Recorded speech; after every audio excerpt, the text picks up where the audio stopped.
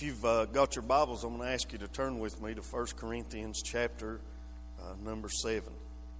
1 Corinthians chapter number 7, we're going to continue our study in this wonderful book that Jerry Vine said was probably the most pertinent book in the contemporary world in which we live today. And remember, we talked about that he had said that while the things may look a little different, fundamentally we're still dealing with the same stuff today that they were dealing in the Corinthian church.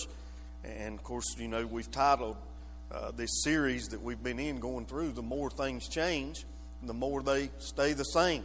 And boy, that's true as we look at what they were dealing with and what we're dealing with in the world that we find ourselves in today.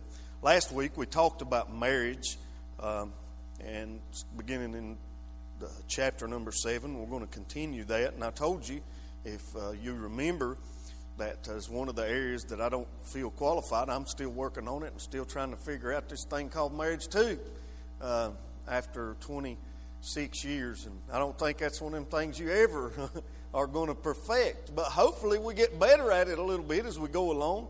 And the Bible is very clear. It gives us directions on this thing called marriage.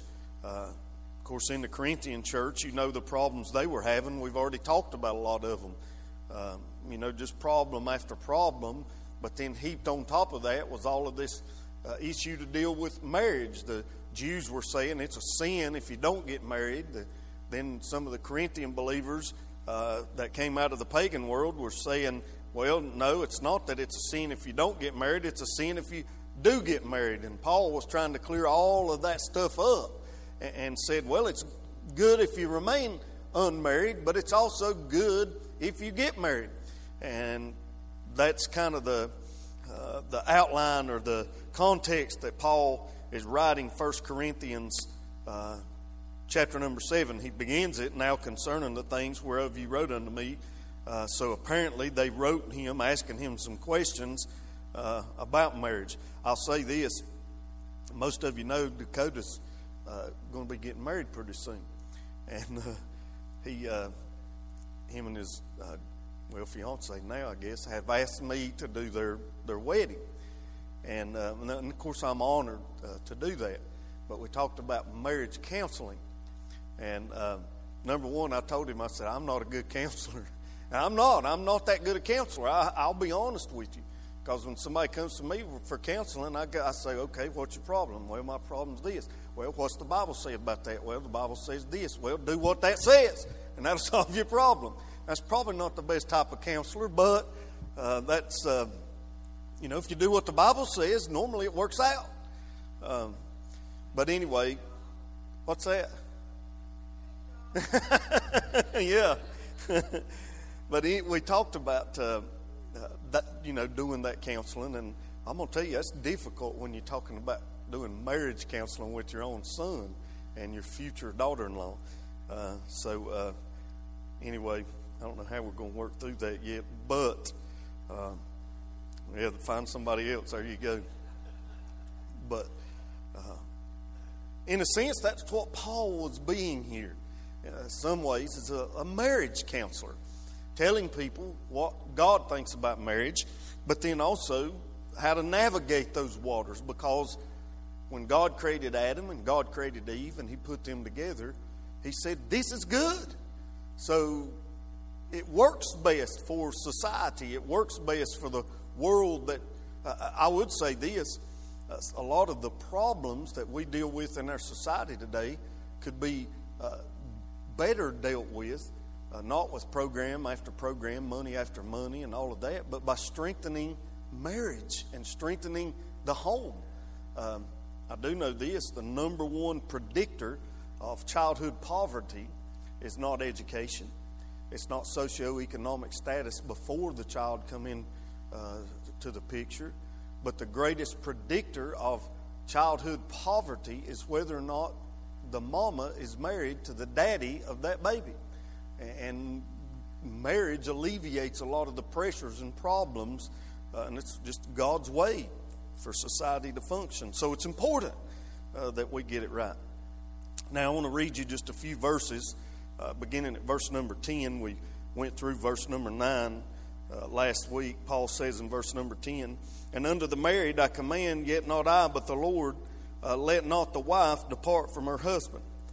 But and if she depart, let her remain unmarried or be reconciled to her husband, and let not the husband put away his wife. But to the rest speak I, not the Lord." Now we talked just a little bit. I want to clear this up too, because I think I've come to a better understanding of what Paul's talking about here. When Paul says, "Speak I, but not the Lord," I believe here's what Paul's saying. I kind of hinted at this. We talked about it a little bit. During the Lord's earthly ministry, he talked to the disciples. He talked to people in public, and of course the disciples heard him. And based on what he taught the disciples and what the disciples heard him speak in public, they compiled that under the direction of the Holy Spirit, and it became what is the canon of the New Testament of Scripture, right? So all of those teachings. But Jesus didn't talk about everything. I mean, there were some things that he just didn't address because it didn't come up. Now, he did talk about, in some ways, the broad picture of marriage, but not specifics. So I believe what Paul's saying here is Jesus didn't specifically address this while he walked on the earth. But since then, I've learned some things from the Holy Spirit. You know, Paul did spend all of those years in Arabia being taught personally by the Holy Spirit of God before he began his public ministry. So I believe what he's saying is the Lord may not have specifically said this, but I've learned these things, so I'm going to go ahead and say it now. And of course we know that the Holy Spirit did direct the writing of the New Testament through Paul and the others that wrote it. So we can't say just because Paul said this that it's not the words of God. It is. So verse number 12, "But to the rest speak I, not the Lord. If any brother have a wife that believeth not, and she be pleased to dwell with him, let him not put her away. And the woman which hath an husband that believeth not, and if he be pleased to dwell with her, let her not leave him. For if the unbelieving husband is sanctified by the wife, and the unbelieving wife is sanctified by the husband, else were your children unclean, but now they're holy. But if the unbelieving depart, let him depart. A brother or a sister is not under bondage in such cases, but God hath called us to peace." Now I'm going to stop right there, and I'll say this. I'm not good at sermonettes, but I told a couple of people, if you ever heard a sermonette from me, you're probably going to get one tonight. But really, when we look at this, you know, they talked about the problems with the Jews, the problem with the pagans, and all that they were having there in the issues in Corinth. There's a couple of questions that we can ask of the Scripture, ask of Paul as we look at this passage that I think can kind of get the gist of what he's trying to tell us here in this passage of Scripture. So verses 1 through 9, you know, he talked about singleness and marriage and sex and celibacy. And now he's going to talk about marriage and divorce in the passage that we read tonight. So we're going to ask two questions, and hopefully we'll let Paul answer them for us in the Word of God tonight. What if two Christians, we're asking Paul, what if two Christians don't want to be married anymore? What do you do in that situation, Paul? That was a question that they were asking there in Corinth. So Paul writes, "And unto the married," so these are people who have already gotten married, "I command, yet not I, but the Lord, let not the wife depart from her husband. But, and if she depart, let her remain unmarried or be reconciled to her husband, and let not the husband put away his wife." So, two Christians are married, and they don't want to be married anymore. Paul says, can't do that. You stay together. If you do depart, you have no right to ever remarry. Basically, that's what Paul's saying. So two Christians, they don't want to be married anymore. They're not to divorce. This is clear in Scripture. Malachi 2:16 is a familiar passage to many where God says, "I hate divorce, says the Lord God of Israel." To divorce your wife is to overwhelm her with cruelty, says the Lord of heaven's armies. So guard your heart. Do not be unfaithful to your wife.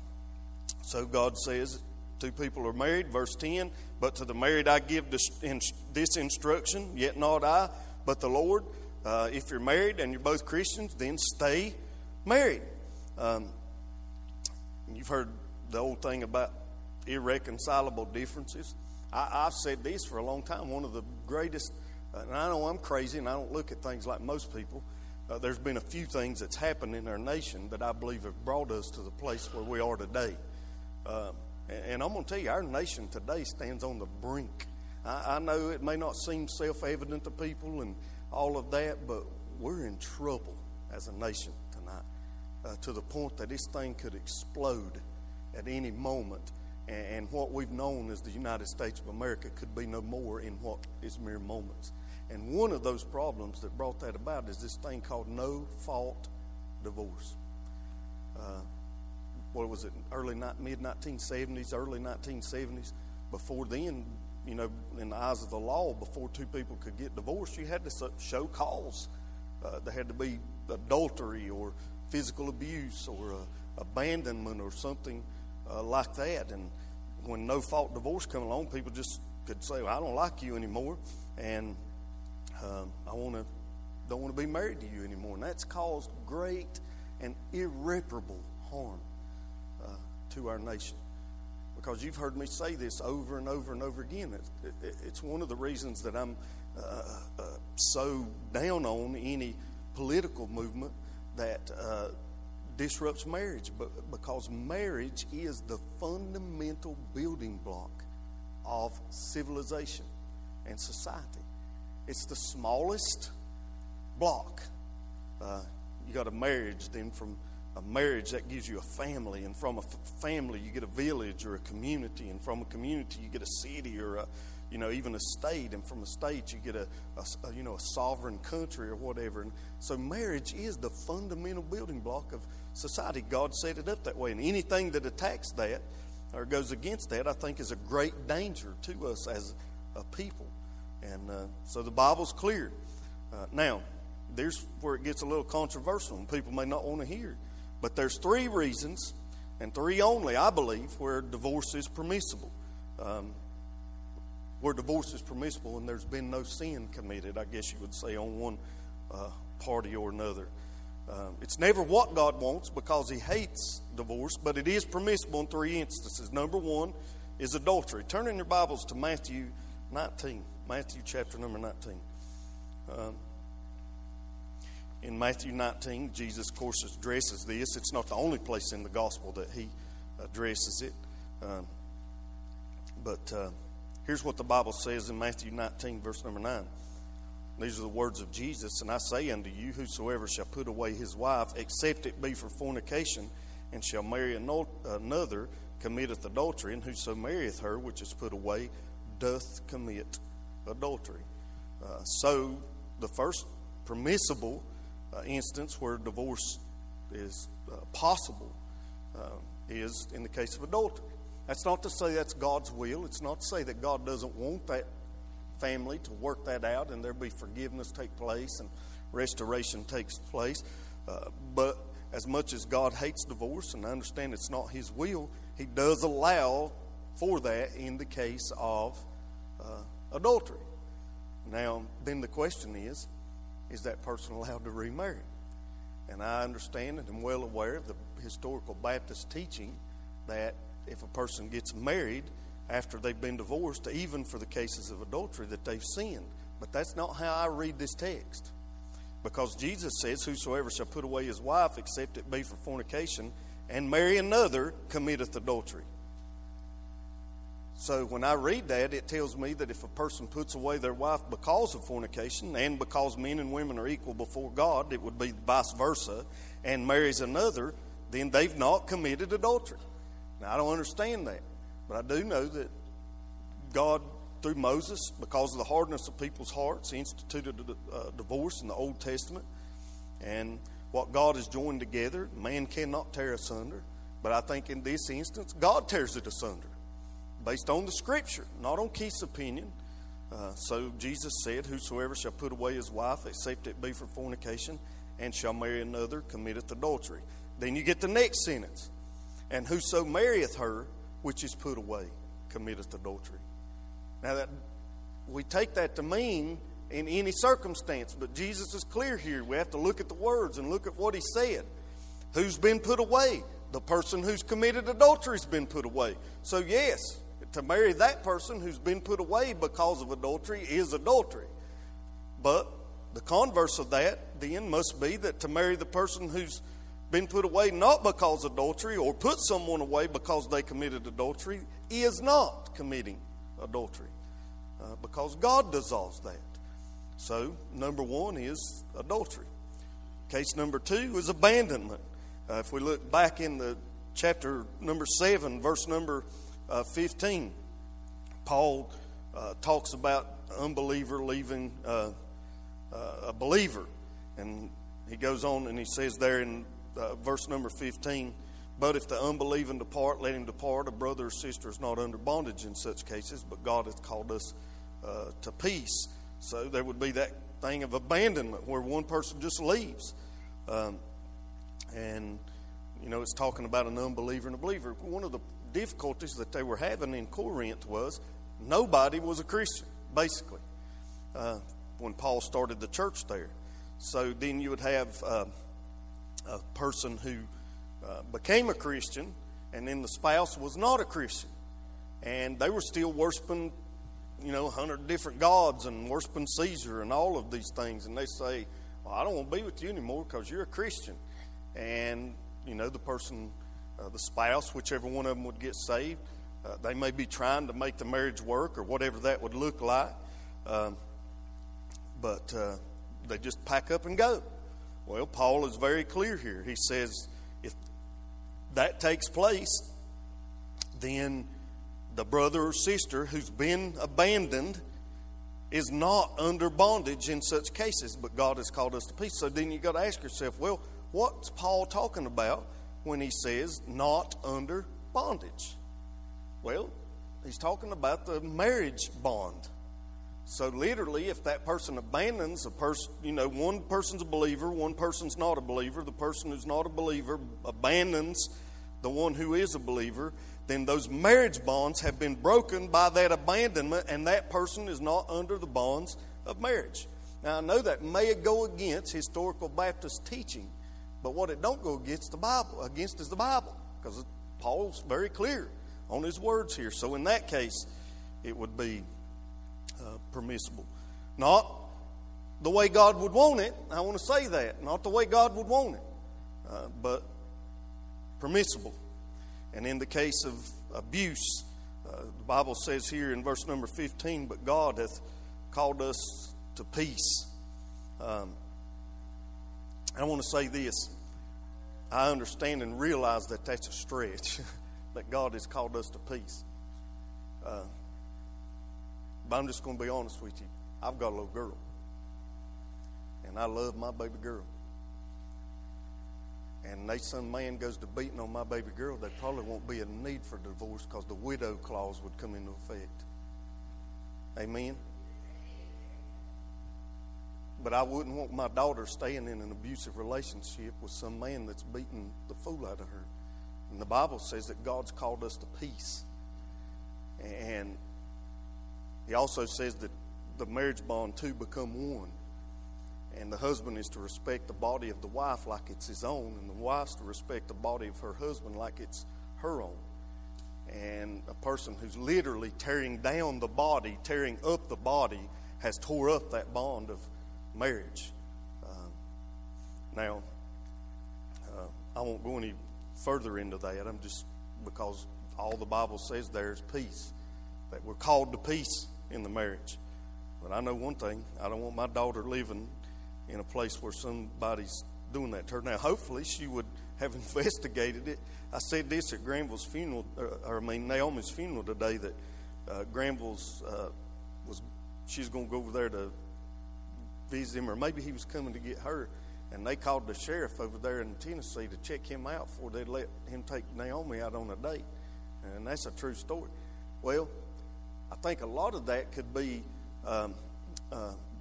alleviated if mamas and daddies would care enough to stick their nose in the business of their children and make sure who they're getting involved with. I can say this, it's only been recently in the civilization of man.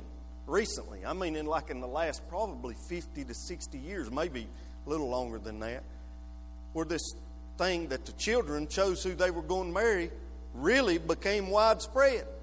Because throughout the history of people, most of the time it's been mom and daddy choose the spouse for the children and then said, now here's your spouse, you make sure you learn to love them. And I don't know that we wasn't better off when that was what was taking place. We probably wouldn't have to deal with it if parents took it serious enough to where they'd sit their children down and talk to them about these difficult issues and then make sure who their children are with, and because marriage is a covenant for life. I know Dakota, talking to him, and really the only thing I told him and Jamie, and I tell this to every couple, when you stand before God and those witnesses, and let me just say this too. I said that about witnesses. I can't pass this up. Good gracious, that sermonette just went out the window. When I said that about witnesses, I got to say this. Paul's talking about marriage. Witnesses are important at a wedding. Now they have lost their significance in modern times because weddings have become a contract between two people in the state instead of two people in God. And that's done damage. Because literally, historically, and I believe in God's eyes, it was not the state that sanctioned weddings. It was the witnesses. The whole purpose of Jesus going to a wedding was so he could be a witness to that couple getting married and put his stamp of approval on that wedding. And I say that to say this, in this modern time when we're looking, Christians are often put in difficult situations as it pertains to being a witness at a wedding. Because things are legal today that ain't necessarily good in God's eyes. So a Christian family or a Christian family member may get asked to come be a witness at a wedding at something that God says is an abomination. 2 men, 2 women, that kind of thing, getting married. Well, and then the thing is, I don't want to cause problems. I don't want to cause difficulties. I don't want to cause dissension in my family. So I'll just go and be a witness. Well, let me share with you what God sees when you do that. He sees you putting your stamp of approval on what he calls an abomination. And so we're forced to make difficult decisions in those instances. And we have to choose, like I talked about this morning with Peter and the rest of the apostles, am I going to do it God's way or am I going to do it man's way? Am I going to keep the peace or am I going to do what God wants and possibly suffer the consequences? And those consequences could very well be the splitting or breakup of a family. I understand that. But we've got to remember that Jesus said, I did not come to bring peace, but to bring division. Meaning if you follow Jesus and do it God's way, sometimes it's going to cost you, possibly cost relationships. So those witnesses at a wedding are very important. So I was telling Dakota that. I don't know how I got off on that. Oh, yeah, I was telling Dakota about witnesses at his wedding. And here's what I said. As you stand up before God and those witnesses, the only thing I want both of you to understand is God doesn't give you an out. This is a lifelong commitment that you're making. Not just to that person, but to God. And anything less than keeping that lifelong commitment is considered sin in God's eyes. And I wanted them to understand that. And I think that's something that as parents, we have an obligation to sit our children down and explain to them just how serious marriage is. And that doesn't mean you can't have fun in marriage and it can't be some great adventure that you go on. And praise God, life's an adventure and it ought to be that and all of that. But God takes it serious because it's the fundamental building block of civilization. So it's important that we explain to our children that it's a lifetime commitment and that when we make that commitment, except for those three reasons. Anything other than that is sin against God, not just that person. Now, I want to stop there and say this. I do not remove redemption out of that. I realize people make mistakes. And God realizes people make mistakes. And He hates sin, period. So it's not like divorce is, the end-all, be-all. There's always a place for grace, and there's a place for redemption, and there's a place for restoration, and all of that. But we've got to know and understand just how serious God takes marriage. Question number 2. All right, Paul, we've talked about that. But what about if a Christian is married to a non-Christian? How does that work? And look what Paul says here in verse number 12. But to the rest speak I, and not the Lord, if any brother has a wife that believeth not, and she be pleased to dwell with him, let him not put her away. And of course, the opposite of that, the woman has a husband that don't believe, he's pleased to dwell with her, let her not leave him. So the question is, before we talked about a believer and unbeliever, they get married, and one of them becomes a Christian, one wants to leave. Paul said, all right, try to make that thing work, but if they don't, let them leave. Well, now he's speaking to the Christian, whether or not you can leave. And to the Christian, he says, look, if you're unequally yoked, meaning, one's Christian, one's not, you need to stick that thing out, and you need to make that thing work. If they don't want to leave, stay there and make that thing work. And here's why he says it. For the unbelieving husband is sanctified by the wife, and the unbelieving wife is sanctified by the husband. Else were your children unclean, but now they're holy. Now here's what I'll say, and I think this will kind of give you the picture of what Paul's talking about. How many people in a home does it take to make that home a Christian home? Anybody got an idea? All of them? One. One Christian in a home can make that home a Christian home. Because that person can live and be the light and be the salt and be holy and be the demonstrator and show that family what it means to be a Christian. Now, God's ideal is that everyone in the home would be a Christian. But all it takes for it to be a Christian home is one Christian. And I think that's what Paul is writing here. Not that the unbelieving person could save the other person. He makes clear later on that that's not necessarily the case. But by living a Christian life in front of that lost husband or that lost wife, they cannot help but see what it's like to be a Christian. But not only that it's the best life there is to live. So that's what Paul says. The unbelieving wife is sanctified, or in a sense cleaned, or set apart by the wife, and vice versa the husband. And he also goes on and talks about the children being unclean. But because of the believing parent, husband or wife, now they're holy. Then he goes on, and we talked about that if the unbeliever goes ahead and departs, let them leave.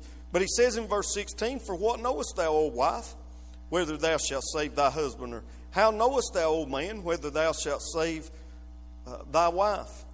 But as God hath distributed to every man, as the Lord hath called every one, so let him walk, and so ordain I in all churches. Basically what Paul's saying there is, you don't know, who God's going to save and who God's not going to save. So stay and be salt and be light. And you living that Christian life in front of them can have an effect on them. I do think this, and I've seen this in my own life, and then I'm going to wrap up and be done. We have to be careful there, though, because oftentimes I believe what happens is one person gets saved. Well, I'm going to be honest. I want to use Shane for an example because I think it works, and Shane won't get embarrassed. Shane's daddy was as wild as they come. I'm telling you, he was wild. Shane, matter of fact, we was out walking in the woods yesterday, and she was telling me about remembering when her daddy was on the run from the law down in Florida when she was a little kid, and she'd wonder where he was and that kind of thing. And I mean, it was tough. Well, I'm going to tell you, Shane's daddy had one of those miraculous conversions, and it made a difference. But there again, getting saved don't make you perfect, right? You don't have all wisdom at the beginning. And one of the mistakes he made after he got saved was he expected all of his children and everybody in his family to immediately start living just like he was living. And I'm going to tell you, it caused turmoil. And it caused problems. I mean, here it is. You got your children and everybody around you. They're seeing you running wild, using dope and drinking and running crazy. And then you go to this place and you say you've had some supernatural experience. Now, I believe in those supernatural experiences. I'm just being from their point of view. And then all of a sudden you say this, and now you expect me to be the perfect person like you claim to be now? I mean, come on. That causes problems.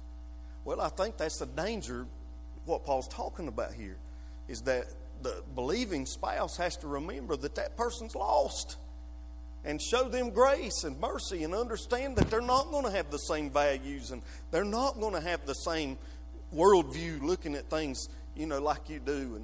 And to trust God to do the cleaning and trust God to do the sanctifying and just live with them, be salt and light, and then trust God to do the saving.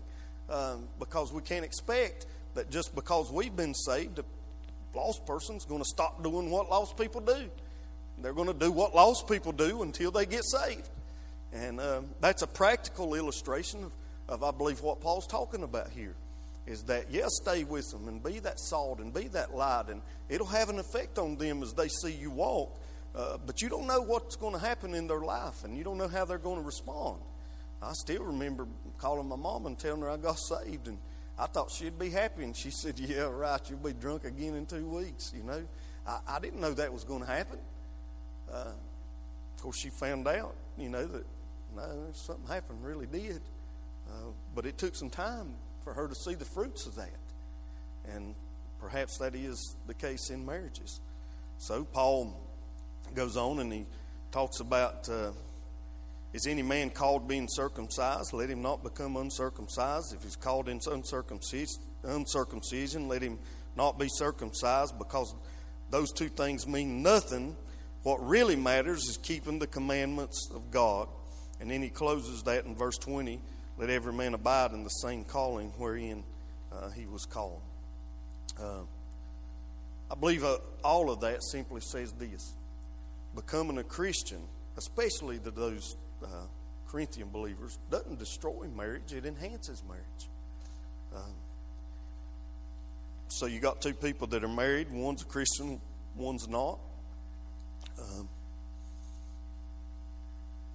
To the Christian, expect God to use your Christianity, to use your conversion, to use your relationship with Him,